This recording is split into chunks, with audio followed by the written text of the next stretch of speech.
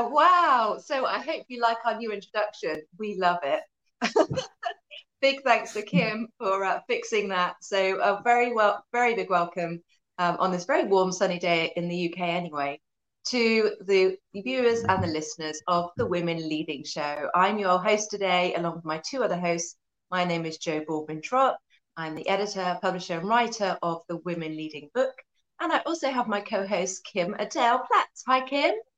Hey, Jo. Lovely to see you all. You too. And hello, Jo Sumner, my other host. Hi, Jo. Hi, guys. Lovely to be here. Oh, it's fantastic. We've had a break and it's been kind of nice in a way, but actually I've really missed I don't know, whatever it is we do every other Friday at 12 o'clock. It's a lovely chat. It's a really engaging conversation. We're diverse. We try and dig deeper under those issues that cause women problems or cause leadership problems, and actually for men and women, because we've had male authors in our book. We also have male guests, but today you're in for a treat. Well, hopefully it's a treat, because actually you've just got the three of us. You have myself, Kim, and Jo, because we are all authors in this amazing book. Oh, I need to get my camera back. The amazing book called, there we go. I've had a busy week. I've been moving house. But anyway, the Women Leading book, it's available on Amazon, on Kindle or paperback, as you can see. And also, very exciting news, everyone is now recording their Audible chapters, which is really exciting because this is my second book I've published now. And one thing I've really realized and noticed is that when you get the authors to read their own chapters, we were going to have a proper Audible version of this book, but actually when the authors read their own chapters, it connects on such a deeper level, and you get the compassion. I mean, I have read this book obviously to death because I've literally read it backwards and forwards, upside down, gazillion times, but the Audible versions of their chapters are coming in from the authors now, and I have been in tears. I have been just totally engrossed and engaged, and learned and listened to the messages in this book from a whole different angle. So I am really excited about that. I hope you will be too. It will be free. So another bonus of us doing this way, but we are going to be putting out on a podcast through the Women Leading Show podcast. So if you're listening to that, this is where you'll find the book. But the Women Leading Show podcast is where this will be. So you can listen to the chapters, and I can promise you they will blow you away. You'll really enjoy them. So enough about the book. This is our first chapter in series 2, season 2. I've been watching too much Netflix, obviously. I've been trying to chill out at night because I've been moving house this week. I've just moved to East Sussex to a beautiful place called Hove. So I have this big seaside smile on my face. But anyway, I'd like to come over to Kim and Jo and ask them what's been happening for them and what issues have been rising up. Because I must admit, I have had my head in the sand, not quite literally, but figuratively, both speaking. But what issues have been raising up since we last met for you and that you've noticed? Jo, do you want to go first? I don't want to leap over you. You're so polite, you two. Come on, you polite, American guys. What's been, well, as you know, I'm also in the beginning of moving as well. So personally, I've had my head very much in that. But work-wise, one of the things that's noticeable for me is the attempt to resume some kind of normal. So I'm a coach and a yoga teacher and meditation teacher, and a lot of my coaching work is done in ongoing personal development groups. And where I find my leadership is at the moment is helping people really thrive in the uncertainty, and really encouraging people to deal head on with the fear about not knowing what's coming up, not knowing if we have another lockdown to face, what it will mean for them, and helping them develop their resilience, their ability to just deal with not knowing, because we, I think, leap into wanting to control. And I'm certainly noticing that in myself, that, you know, I'm having to be very careful around moving house because I can see the desire to control every aspect of that I possibly can, because I can't control various things that impact my business. So I'm just sort of been musing on that, how much we like to have control, what it means to give up control, and be able to go more with the flow, and how that means we're actually more agile, which is something we all need to be in business. And how leaders have to go first. You know, it's my job in those coaching groups to be the one who goes first, to be the one who wrestles with the uncertainty and finds that peaceful place. So that's what's been coming up for me. Yeah, how about fantastic. you, Kim? That's great. How about you, Kim? Yeah. Yeah, so all of that so resonates, Jo. I think certainly from talking to a lot of my clients, the need to be able to become an agile leader, to lead in the new augmented world that we have of more remote and non-remote working, and that need to be flexible, and to recognise that actually you're going through the change yourself as well as leading people through the change. So having some time to be kind to yourself, because that can be quite a challenge, can't it? To be going through that change and leading that change. But you're so right. The need for leaders to go first and to put ourselves in that sometimes uncomfortable position to show people the way. And I think one of the other things that's been coming up, certainly for a lot of the clients that I'm doing work with, is the ability to be able to engage, enthuse and empower their people in the new world, and to connected, because I think people started to feel a little disconnected with all of the enforced changes. And you're right, control something I think we've all been lacking, but so's choice. So I think for me, when we went into lockdown, we all mourned something, and for me the thing I think I mourned was lack of choices, because you weren't able to make some of the choices that you had historically been able to, and I think that's driven perhaps that desire for control. Yeah, definitely. I think that's what life's all about, isn't it? At the moment, we're waiting to hear a notification that we're allowed out or we're not allowed out, or and actually, most of us that have our own businesses, we're a little bit of a kind of controlling nature, aren't we? Is that fair to say? I think because you have to be, don't you, to some extent, because you have to really juggle the balls and keep everything monitored and keep it going. So right now, I must admit, I personally have really struggled with being told what to do. I'm not very good at it the best of times.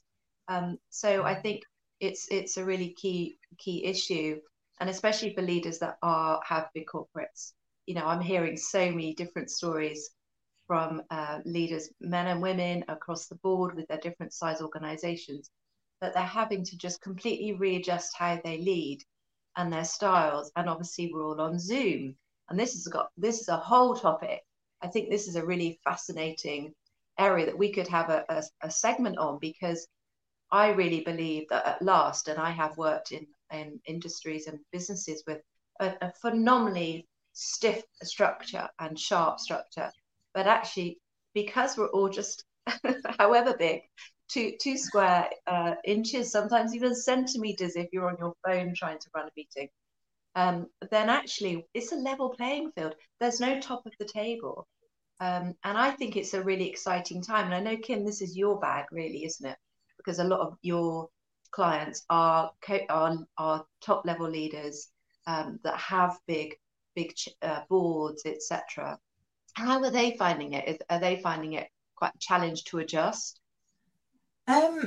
Yeah, it's been a fascinating journey, because to start off with, I think everybody thought they were doing great at it. Like, oh, it's okay, we've just gone up to Zoom and it's all okay. And then they realised that actually they were feeling a bit disconnected, but so were their people. So because there is an element of, when you're doing something like Zoom, you are now in somebody's home. And that can feel a little bit uncomfortable, because you're like, well, I'm not sure if they would have invited me into their home. I mean, I'm their boss, I'm their leader, but they might not have gone, yeah, pop round, have a coffee. So people, because they're a little uncomfortable, stick solely to the task. So they started having conversations that was purely about the task at hand. And they stopped asking I call it the water cooler effect. Those conversations that you have about, oh, you look nice, or what were you watching last night? Well, what is your Netflix recommendation? And they might sound trivial, but they are a key part to connecting with people from a social element. And I think but as you know, because I think I've bored you all to death with this before, but I think it was such a shame we used the term social distancing and not physical distancing and socially connected, because that's what we need to be, is physically distanced but socially connected. And I think we need to reinvigorate that. So a lot of the leaders that I've been working with, it's been around actually, how do you now recreate that social and engaged element with your people? Because we know before we went into this, one of the biggest debates around board tables the world over is how do you attract and retain top talent? And that's become an even bigger topic right now, which is how do you attract and retain top talent in the new world? Because you can't always see some of those body language giveaways. So you've got to get really good at listening and listening to the words, because people, unfortunately, will leak whatever's going on in their life through the words that they use. And most of the time we don't listen, and therefore we miss them. So you'll hear somebody going, oh yeah, I'm fine. Well, for me, fine means fed up, insecure, neurotic and emotional. So if I'm ever fine, get me a glass of wine and run away. It means I'm anything but fine, because there's always a better word. So, but it is a universal one that allows you to not have to say what's really going wrong. And it allows the other person to not have to ask, because you've said you're fine, so I don't have to do anymore. I can just take it at face value and I can get out of there quickly. But the reality is, we all know when we say it, we don't mean it. So then saying, don't call them out on that, but have a follow-up conversation to just check in on them, to just say, I'd love to just grab a coffee and just see how things are going. What's it feeling like for you? How are you getting on? Is there anything I can do to help? Because it's often a cry for help, or you go on a Zoom and somebody doesn't turn on their video. And I've seen leaders getting really frustrated about that. It's like, it's a call for help. If they're not going on video, it's because they're not feeling connected. So rather than get angry and go and yell at them, you probably want to be empathetic and go and understand what it is that they're feeling and how you can help with that. But, so we've really got to get much better as leaders at realizing it's not about us, it's about them. So instead of us focusing on what is it we need, we've got to focus on what is it they need to be able to thrive. Because when we deliver what they need to thrive, then they will deliver what we need for our business to thrive. And we'll all collectively grow together. And I think for me, that's the key takeaway. And that's been quite a shift for some of those leaders. And it can be quite hard, because a lot of leaders think that they're already doing that. It's like, well, I'm all about my people. It's like, yes, maybe, but we might need to work out how that comes across. That's really interesting, Kim. I think hopefully, because I know you've got your own podcast show and YouTube channel. I hope you're doing one show just on that, because leading on Zoom, because you've hit some really powerful points there that people wouldn't. And I do quite a lot of big group calls in my 50th Parliament group, and I just assume that perhaps they just fancy being in their pajamas, or that maybe the kids are around and they're either on mute, or they've got their screen off, or both, and just listening. But it's a really good point, and God, you hit so many different points there that you should you could really put into probably a book of your own. But thanks for mentioning the word fine, because obviously that brings me on very nicely to something I've been really busy with. And if you don't mind, and I know you guys won't, I will mention the book that I'm creating now, because the next Women Leading is also in the pipeline. So it's Women Leading Enterprises and Founders. So women that have created businesses that are really trying to change our planet, our society, and grow communities. But at the moment as well, I'm also creating a book called Being Fine. And it was almost like I'd paid you before the show, Kim, because you just kindly highlighted the reasons and the purpose behind the book, which is we are in a time of difficulties and challenges and, a lack of what we feel like is control. And this word, I call it the other F word, because it gets used when it shouldn't. It should be a word that we don't use. We stop ourselves from saying, and we actually explain how we really feel. It's focused on men. So if anyone is watching this, listening, who would like to, has a story to share, either about their partner or their, husband or brother, or obviously themselves, about their experience and what happened when they realized they do need to share, and they do need to open up. I've already got 14 authors, and from all over the world. It's very exciting. But please do let me know on the women leading global at gmail.com or proper books publishing at gmail.com. So anyway, so yeah, it is a time when we really need to share. And like you say, Kim, I think I hope that more leaders are creating those water cooler moments. A friend of mine is a manager for John Lewis and Waitrose, and she has had incredible challenges. She heads up the tech team, so they're obviously used to working on tech. That's not an issue, but she has really found a lot of them are completely closed off, and they're not. Tech people can tend to be quite introverted anyway. Sometimes, not generally, but so actually, she's really had to work on creating those one-to-one coffee sessions. So again, you hit another nerve.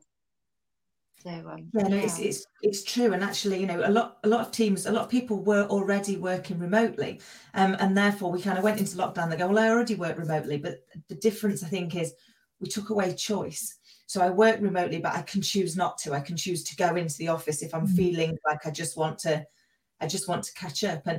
And actually, I think for a lot of leaders, this is where we've got to make more effort to create virtual water cooler moments for the team. So not just what we do one-to-one with them, but how do we make sure that they get connected, particularly those teams where perhaps people are a bit more introverted, because they are introverted, but that doesn't mean to say they don't want to connect with people. They just want to connect in a different way. And we did the other week, which was quite fun, we did a virtual pizza party. So we delivered pizzas to all the people in the team. So they all arrived at the same time. And then we went online and just just ate them all together and had a couple of beers and just a catch up. But people loved it because it was it just gave you some chance to just chat, I guess, and just have we broke out into smaller groups and then all came back together, but just like you would do if you were at a party, wouldn't you? You'd go and chat to a couple of people and then you'd come back and chat to some others. So I think the need for creativity is probably a much needed skill.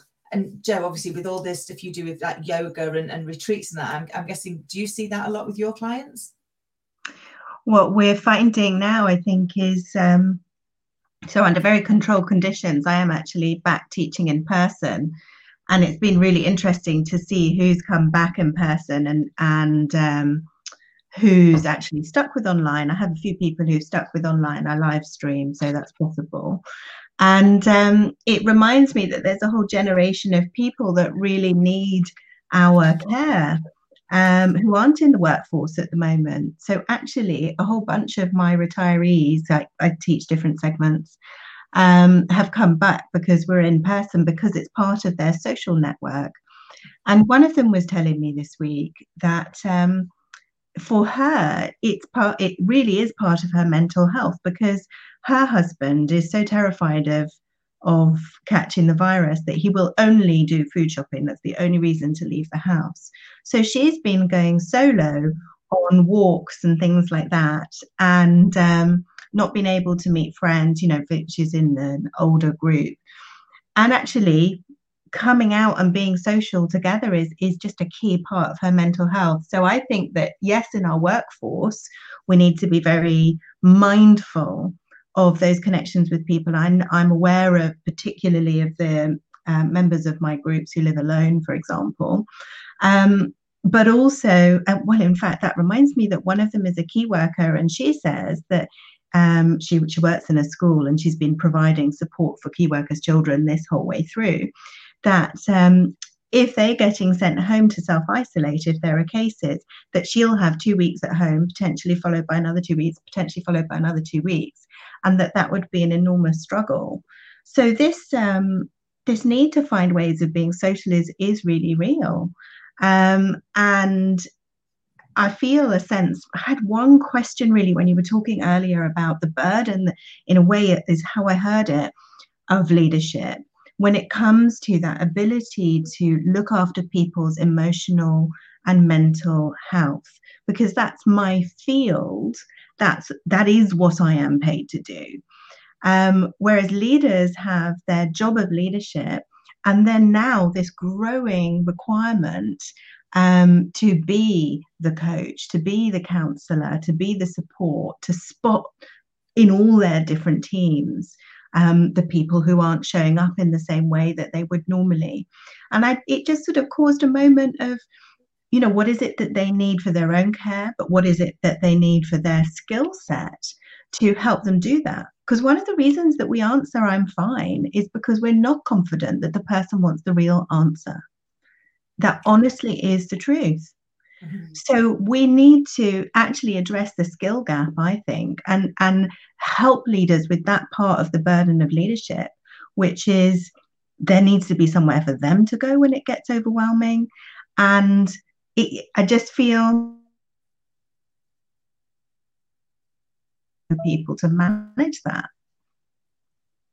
Yeah. It's so true, because I feel like my internet may have just dropped out. Did it come back? It's come back now. You did drop just at the critical point as well. We're like literally hanging on your every word, and then you went silent for a second. But you're right. You know, there is a new burden of leadership, isn't there? And you know, I always joke that everybody needs a critical best friend. You know, that person that tells them their bum looks big in something before they leave the house, not when they've strutted around thinking they look amazing. And I guess that's kind of almost what we're doing as coaches with our clients is being that safe space, because actually as the leader, you're going through this yourself. So you've got this new burden. You need to be there and showing up for people, but you also need to acknowledge that you're needing that too. And that doesn't mean that you're not doing a great job, that you're not an amazing leader. It's just that you're a human being as well, and actually finding that space. Because for a lot of leaders, where do you go?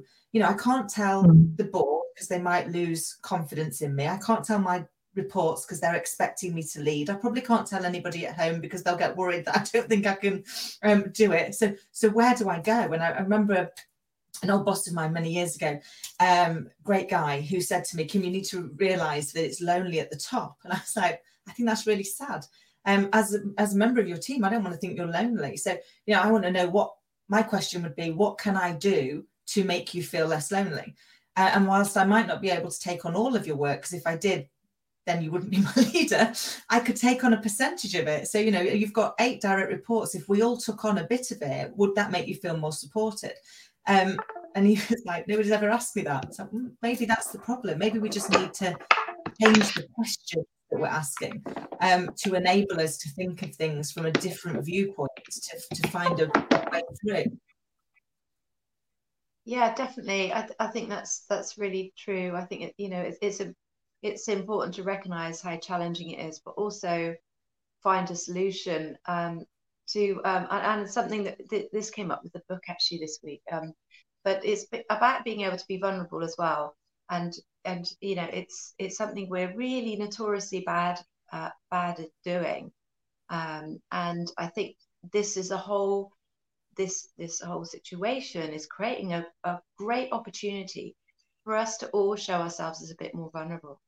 And that can only then, because everything is energy. So if a leader starts saying, well, actually, I'm having a really tough time at home managing my kids and the working hours, or whatever it is. So this, you know, and actually we've seen it in the top leadership in governance, where certain leaders, obviously Jacinda Ardern, a classic example, who has just shown that vulnerability and said, look, this is happening for me. And that really compels us, doesn't it? And I think that's really important. And actually, Jo, I'd like to come back to your chapter in the book, which is very much about how you lead from within. And I really, once I read your chapter, I was so glad, you know, and obviously if I'd thought about it, it would have been the angle you would have gone down with your work as a coach. I have done so much work on working out who I am and giving myself permission to be truly who I am, to be able to do what I do. And that sounds quite simple, and I just said it in one sentence, but in actual fact, that's taken 25 years of therapy, Reiki, classes, meditation, fitness, health, sharing, having a great tribe around me. But can I bring you back to your chapter in the book? Because you hit on some amazing points. I know we've had some amazing feedback about what you wrote about in the book, and just summarize what your purpose of the chapter was. Well, I guess my goal with the chapter was to find that place of honesty. You know, my background is as an academic, and I could have written you a very academic piece, and that would have missed the whole point. Basically, as far as I'm concerned, it would have missed the point, because leadership is in my view, leadership is the inner journey, it's the hero's journey, it's the journey that you take to meet your potential.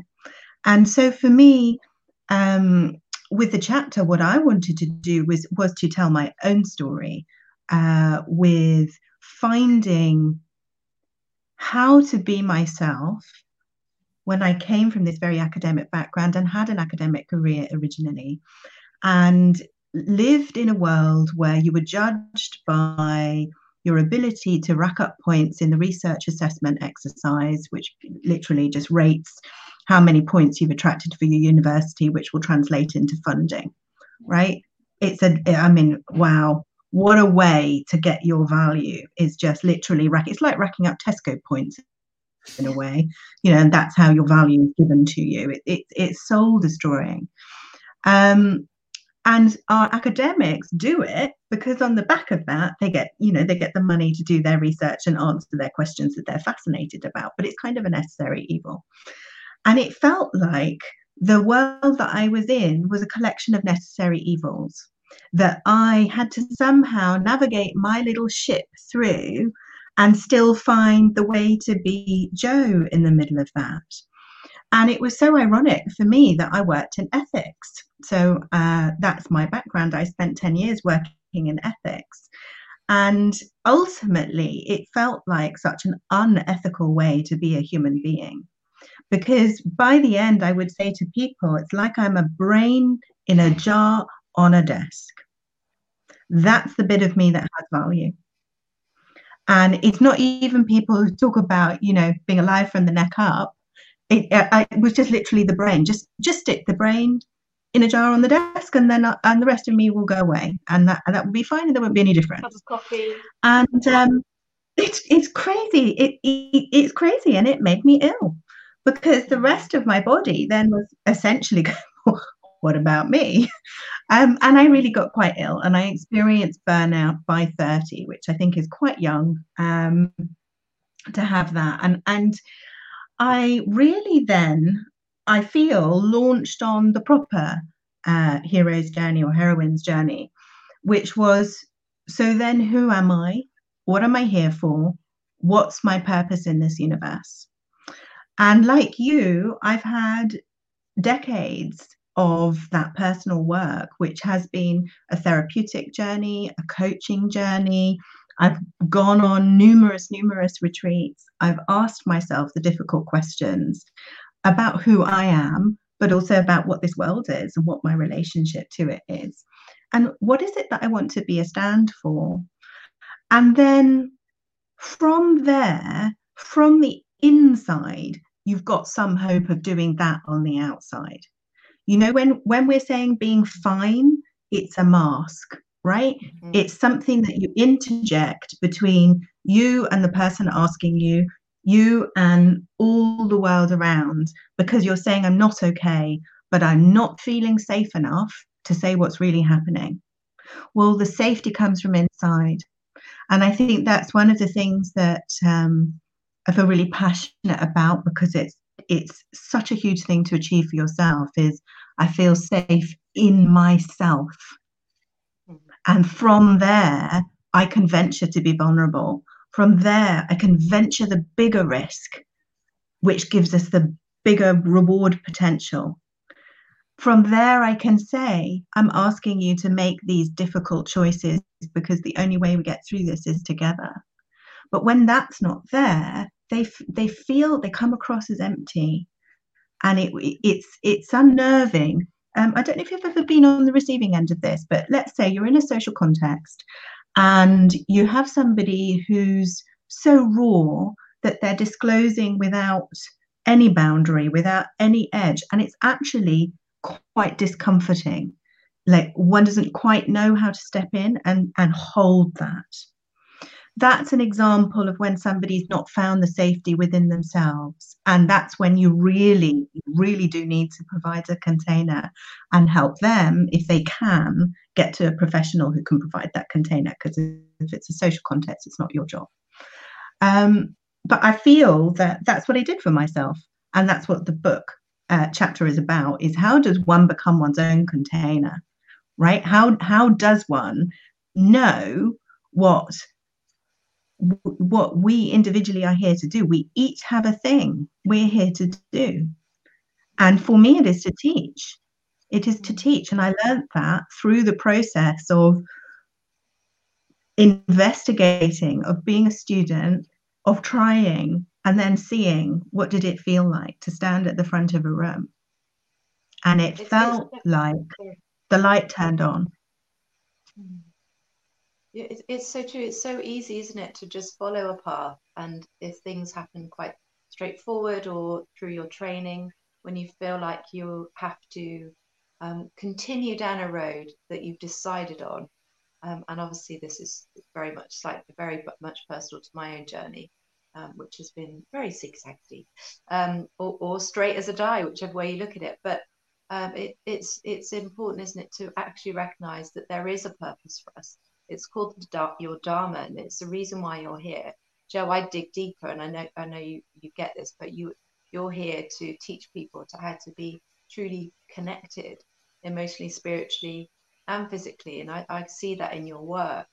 But it's recognizing that actually we can do something that really connects it all, connects our own dots, and also values our skill sets. Because now I look at you, what you do, and compared to what you used to do, I think, oh my gosh, you must have literally left 75% of Jo at home when you went to work.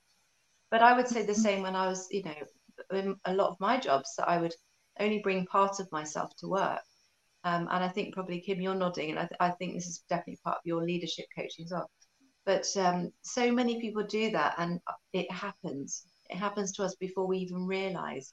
And then if you're feeling you're leaving most of yourself behind before you go to work, and you actually walk into the door or go on now online to work, and you leave part of you behind upstairs in the kitchen, there's something fundamentally wrong with what you're doing or how you're doing it, and something that is disconnecting you from what you're doing. But it does take work, Jo, doesn't it? And I know, Kim, you've had your trials and tribulations, but it does require work, and it requires digging quite deep, and sometimes in a very kind of unexpected ways of healing. And sadly, sometimes that means very strong, deep theta healing, emotional, spiritual healing, whatever that means for you. But I really, just to finish off, and I'd like to ask your input, Kim, but I really believe, especially as women, and women leading, and women taking center stage, just because of the numbers, if you just keep it really simple, there aren't so many of us. So when I see a female MP stand up in Commons, like Wendy Chamberlain, who's kind of a friend of mine, she's amazing. She has done so much work and confidence creating and building to get in that position, not literally physically, but also emotionally, to hold her own in the House of Commons, deliver a speech to, sometimes it almost looks like they've got earmuffs on, they're not even listening, like you were saying right at the beginning of this show. That takes quite a lot of strategy and consideration, but it does come from the inside, doesn't it? So I know, Kim, obviously you've had a very interesting journey to get where you are, and you've done a fair bit of stuff too.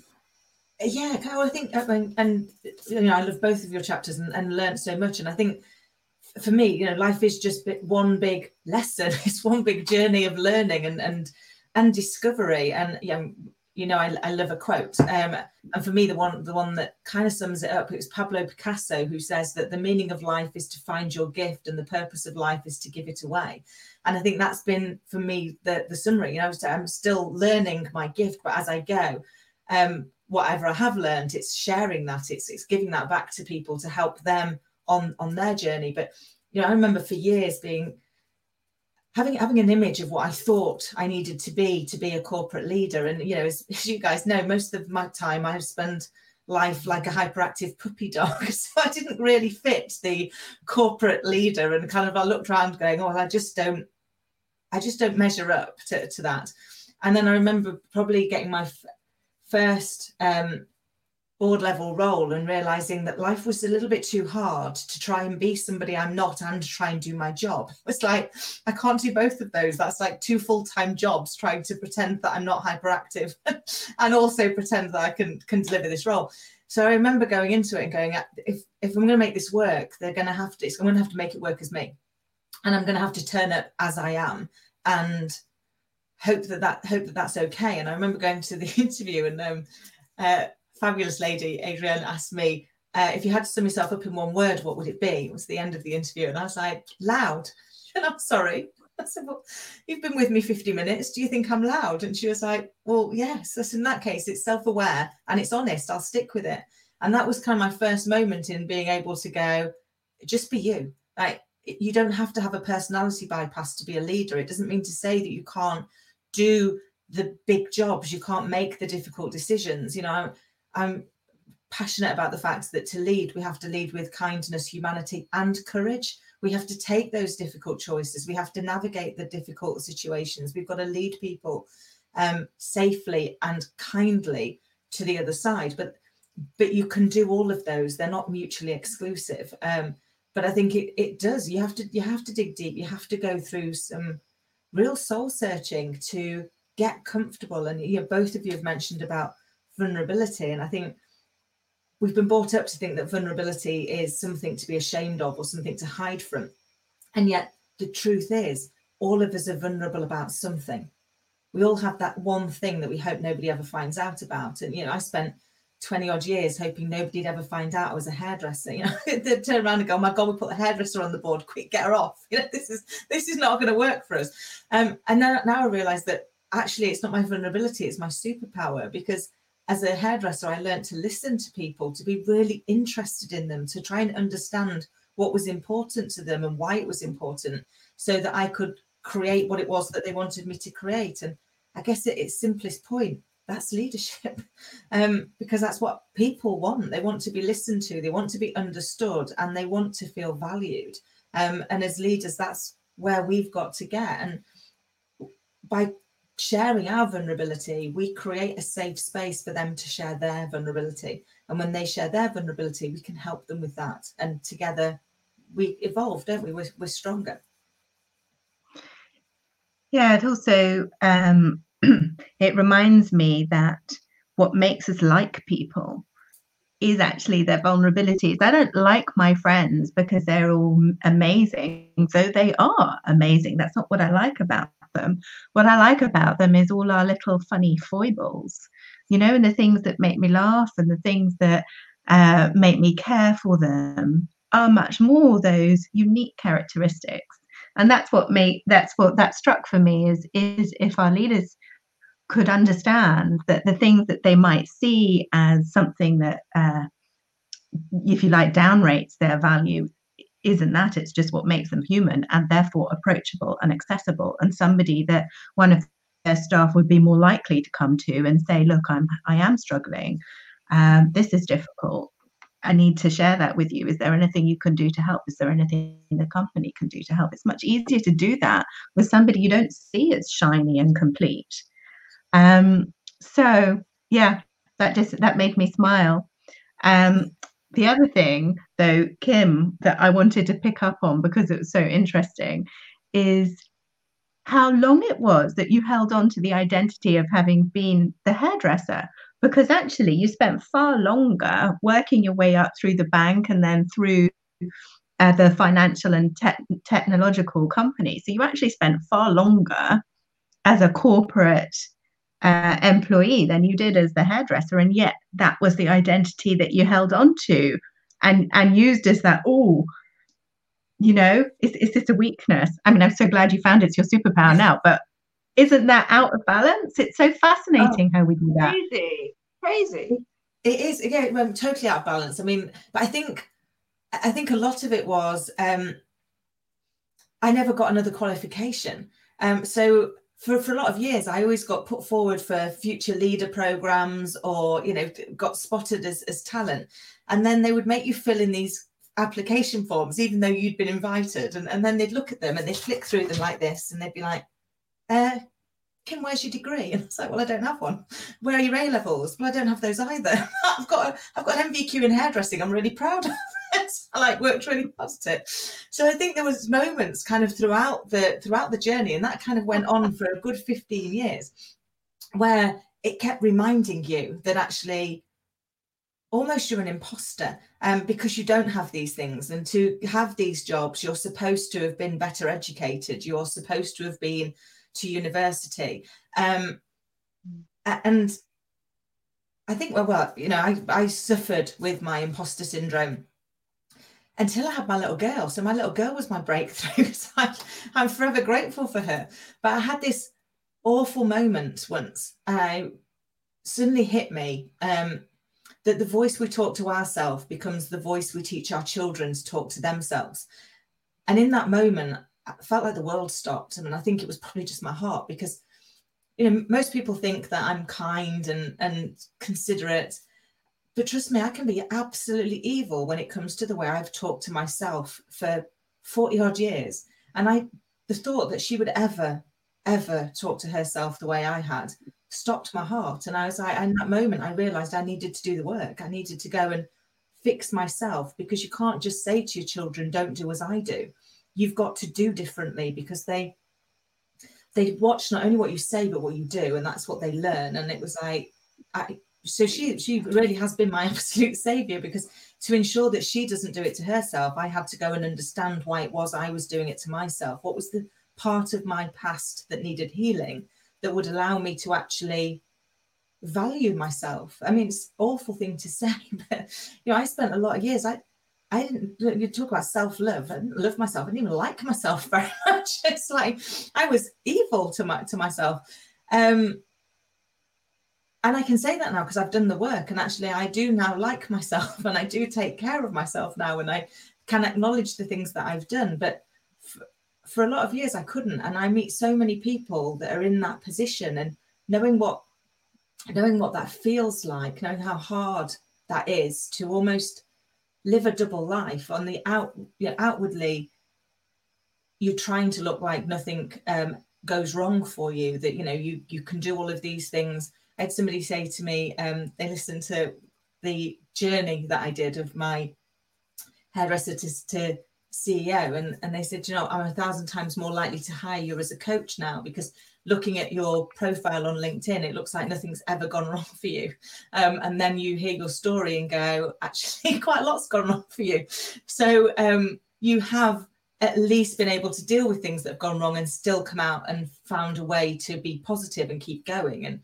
And for the first time in my life, I can actually say I'm quite proud of that. You know, so you have to say, you know, I quite like what I've become, because I had one hell of a time getting here. And I think once we can get to that place, we can help other people get to their place, can't we? And that's when we really do get to shine our light on the world, I guess. Yeah, That's definitely. it. I mean, human spirit. Sorry, we're talking over each other. So I just think, I mean, I think what comes across now, and as you were talking there, is just the brightness of the human spirit in you. You know, you're radiant, and it is that knowledge, that self-knowledge and self-love that comes out, that you can see when it literally shines out of somebody's face, that they've achieved that, and that will attract people to you. And it is the big job that we all have, and what a broken system we also have, that qualifications should matter so very much, when there you were being spotted as talent again and again and again. And then it's like, well, hold on a minute, this isn't like the standard way of getting here. And surely it's time to move away from that. No, I completely agree. More so for, you know, for the next generations. And, you know, I've got a little one, and Jo, I know, you know, you've got the girls, and it's what can we do, isn't it, to make it easier for the new generations to not you know, I'd like to hope they don't get to 44 before they realise that they need to do some work, which sadly I did. But you know, what can we do differently as a society to help it be more inclusive for all people? You know, irrelevant of their qualifications, their class, their gender, their race. But how do we stop putting people in boxes? Yeah, and I think it comes back to actually your CV and what our own perceptions, obviously, Kim, because in your mind, obviously, you needed a degree, but you didn't. But that was your perception. But also, I think it comes to how we assess each other, and the systems that we use. And there's actually a new song, and I've just had a quick look to try and find the title of it. So I listened to it the other day. I can't find it, but it's a song about I'm not what I am on paper, and it's written by someone, and it's someone really big, and so I'm going to kick myself after this. But they've written a song about actually it is very irrelevant what we have on paper, and it really matters who we are, and also how we've learned from what's happened to us as well, where we are now. And I think, you know, in Britain especially, and especially so many of the large corporations, but it is changing.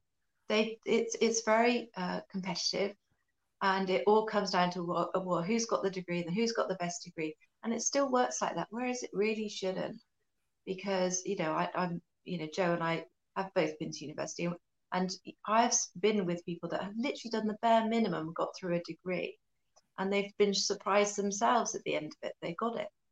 So how is that person better than a person that's worked their socks off? They've scrupulously done every deadline for every assessment. They've worked, they've researched, they've tried to do everything they can to get that degree. So where is that in the? And it doesn't feature, does it? Because you get a first, a 2-1, a 2-2, a third, or a fail. So it is all irrelevant for sure. And also, as we all know, I'm pretty sure, racking through this in my head quickly, we've all had managers, top level managers in very good businesses that actually have been beep awful. So yes, they've been managers. Yes, they've achieved that status. Yes, that's on their CV. However, if you unpeel the layers of what they've been as a manager, well, you know, and directly looking after people, they have treated them badly. They have encouraged bullying or discouraged or not done anything about bullying. They may have had terrible communication skills. Does that come out in the role of, say, for example, head of sales? No, it doesn't. So it does all come from that. And I think that's fundamentally, it's a huge flaw in our system. And I do know American companies are much better at the interview having more weight in the value of what happens in that interview, how that person comes across. And I'm really glad to hear, Kim, that you're getting, you know, work actually when you disclose that you have this incredible, because I've always said to you, hairdressers, oh my gosh, you hear every story under the sun. You sit there and listen to me. Well, you don't do my hair because we live a bit too far away. But you sit there and you listen to people go on and on and on, because you know you're looking in a mirror. It's quite hard not to get a bit self-reflective, I think, in that situation. But you know, I take my hat up to you, because, and I think you also need to publish a little book, by the way, called Kimisms, because you have all these little Kimisms that crack me up, and I must write them down, because every show we do, there's at least 3 Kimisms. Do you know, it's funny you say that, because I've got a friend who we became friends. We worked together 20 odd years ago, and she sometimes messages me now and goes, "Oh my God, I got 3 Kimisms in before lunch." I was like, I can't believe that it's become a thing. Because that's, for me, they seem really, really normal, but for other people they were like, "That's hilarious." I'm like, "Oh, sorry." Which you can imagine why it was really hard for me to ever bottle that and try and be really corporate. And it's like, actually, once you realise that you don't need to, and I used to jokingly say, and I know, Jo, this does go back to that, how long did I hold on to my hairdresser piece? But people will literally tell me anything. You know, they say nobody talks to you on the tube. People talk to me. Nobody talk to you on the train. People literally tell me everything. And I used to think it was hairdresser face, because sometimes it'd be like, I need to know That's that. great. Thanks so much. You can stop that now. But I think it was possibly just the fact that you look open to it, you look interested, and therefore people engage with that, don't they? And Jo, you said earlier, it attracts people to you if you're interested. But It's people the energy will you tell their emanate. hairdresser literally anything, that things that you find out, they're just like, I don't know what to say. Well, and I don't know how I'm going to look at your husband or wife when they come in on Saturday in a brand new light. But I guess it is that. I think think as society, and my niece, bless her, is just starting university, and it's you kind of think of them going to that to that next part of their journey, and the amount of anxiety that there was in what if I pick the wrong subject, or what if I do the wrong thing, not just for her but for her friends. And my brother said to her, just do your best and enjoy life. Look at Auntie Kim. She didn't do any of that, and it's not done her any harm. And that wasn't to try and belittle her for what she was doing, but to say, actually, don't make it so anxious. This is not the be all and end all. It doesn't mean education's not important. It is. I think life is a journey in learning, and we learn something. My nan always used to say, every day's a school day, and it's true. You learn something new every day if you're open to it. But I think we have to think, as you've both said, about the structure in which we're doing that, because it seems like we've created a society where the learning only counts if we do it in a certain way. It doesn't matter if we choose to do it in university, or if we choose to do it by just doing the roles, by just rolling our sleeves up and getting on and doing the practical learning, or by reading books, listening to podcasts, having conversations with people. All of those are great ways to learn if we're open to it. And I think we need to, I guess, create a different way where all of those are equally represented. And I thought it was fascinating, Jo, when you were saying it was just the choice of words. It interested me. That you said we've all had managers who have not been very good. And it's true. We have all had managers who've not been very good. We wouldn't call them leaders.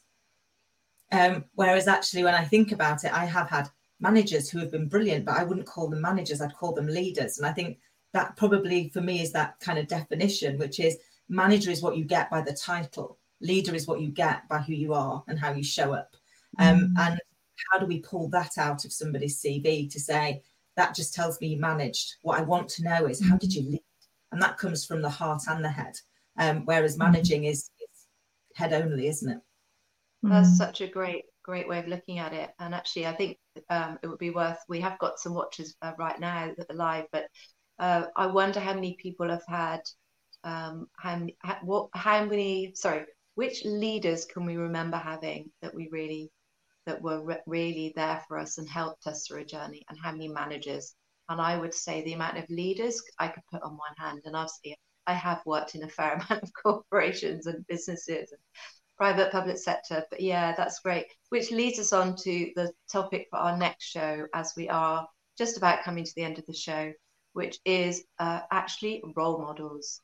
And you obviously, Kim, are a lovely role model for your niece, that actually we don't necessarily have to do certain things in certain orders, and we can achieve what we want when we desire it. But role models actually are very important, and I really believe a key factor to how we achieve equality. And with that, I'll get more and more gradually, slowly but surely, there are more role models in governance and in government in this country, and it's gradually changing, but way too slowly. So we are going to have one of our other authors from our wonderful book, Janelle Mansfield, who is here. She is going to come to us from Canada. Well, not literally to us, but come online. She's an author in our book, and she's written a brilliant chapter about how she lost her backpack. And I'm going to leave it like that because it's a metaphorical backpack, not a real one.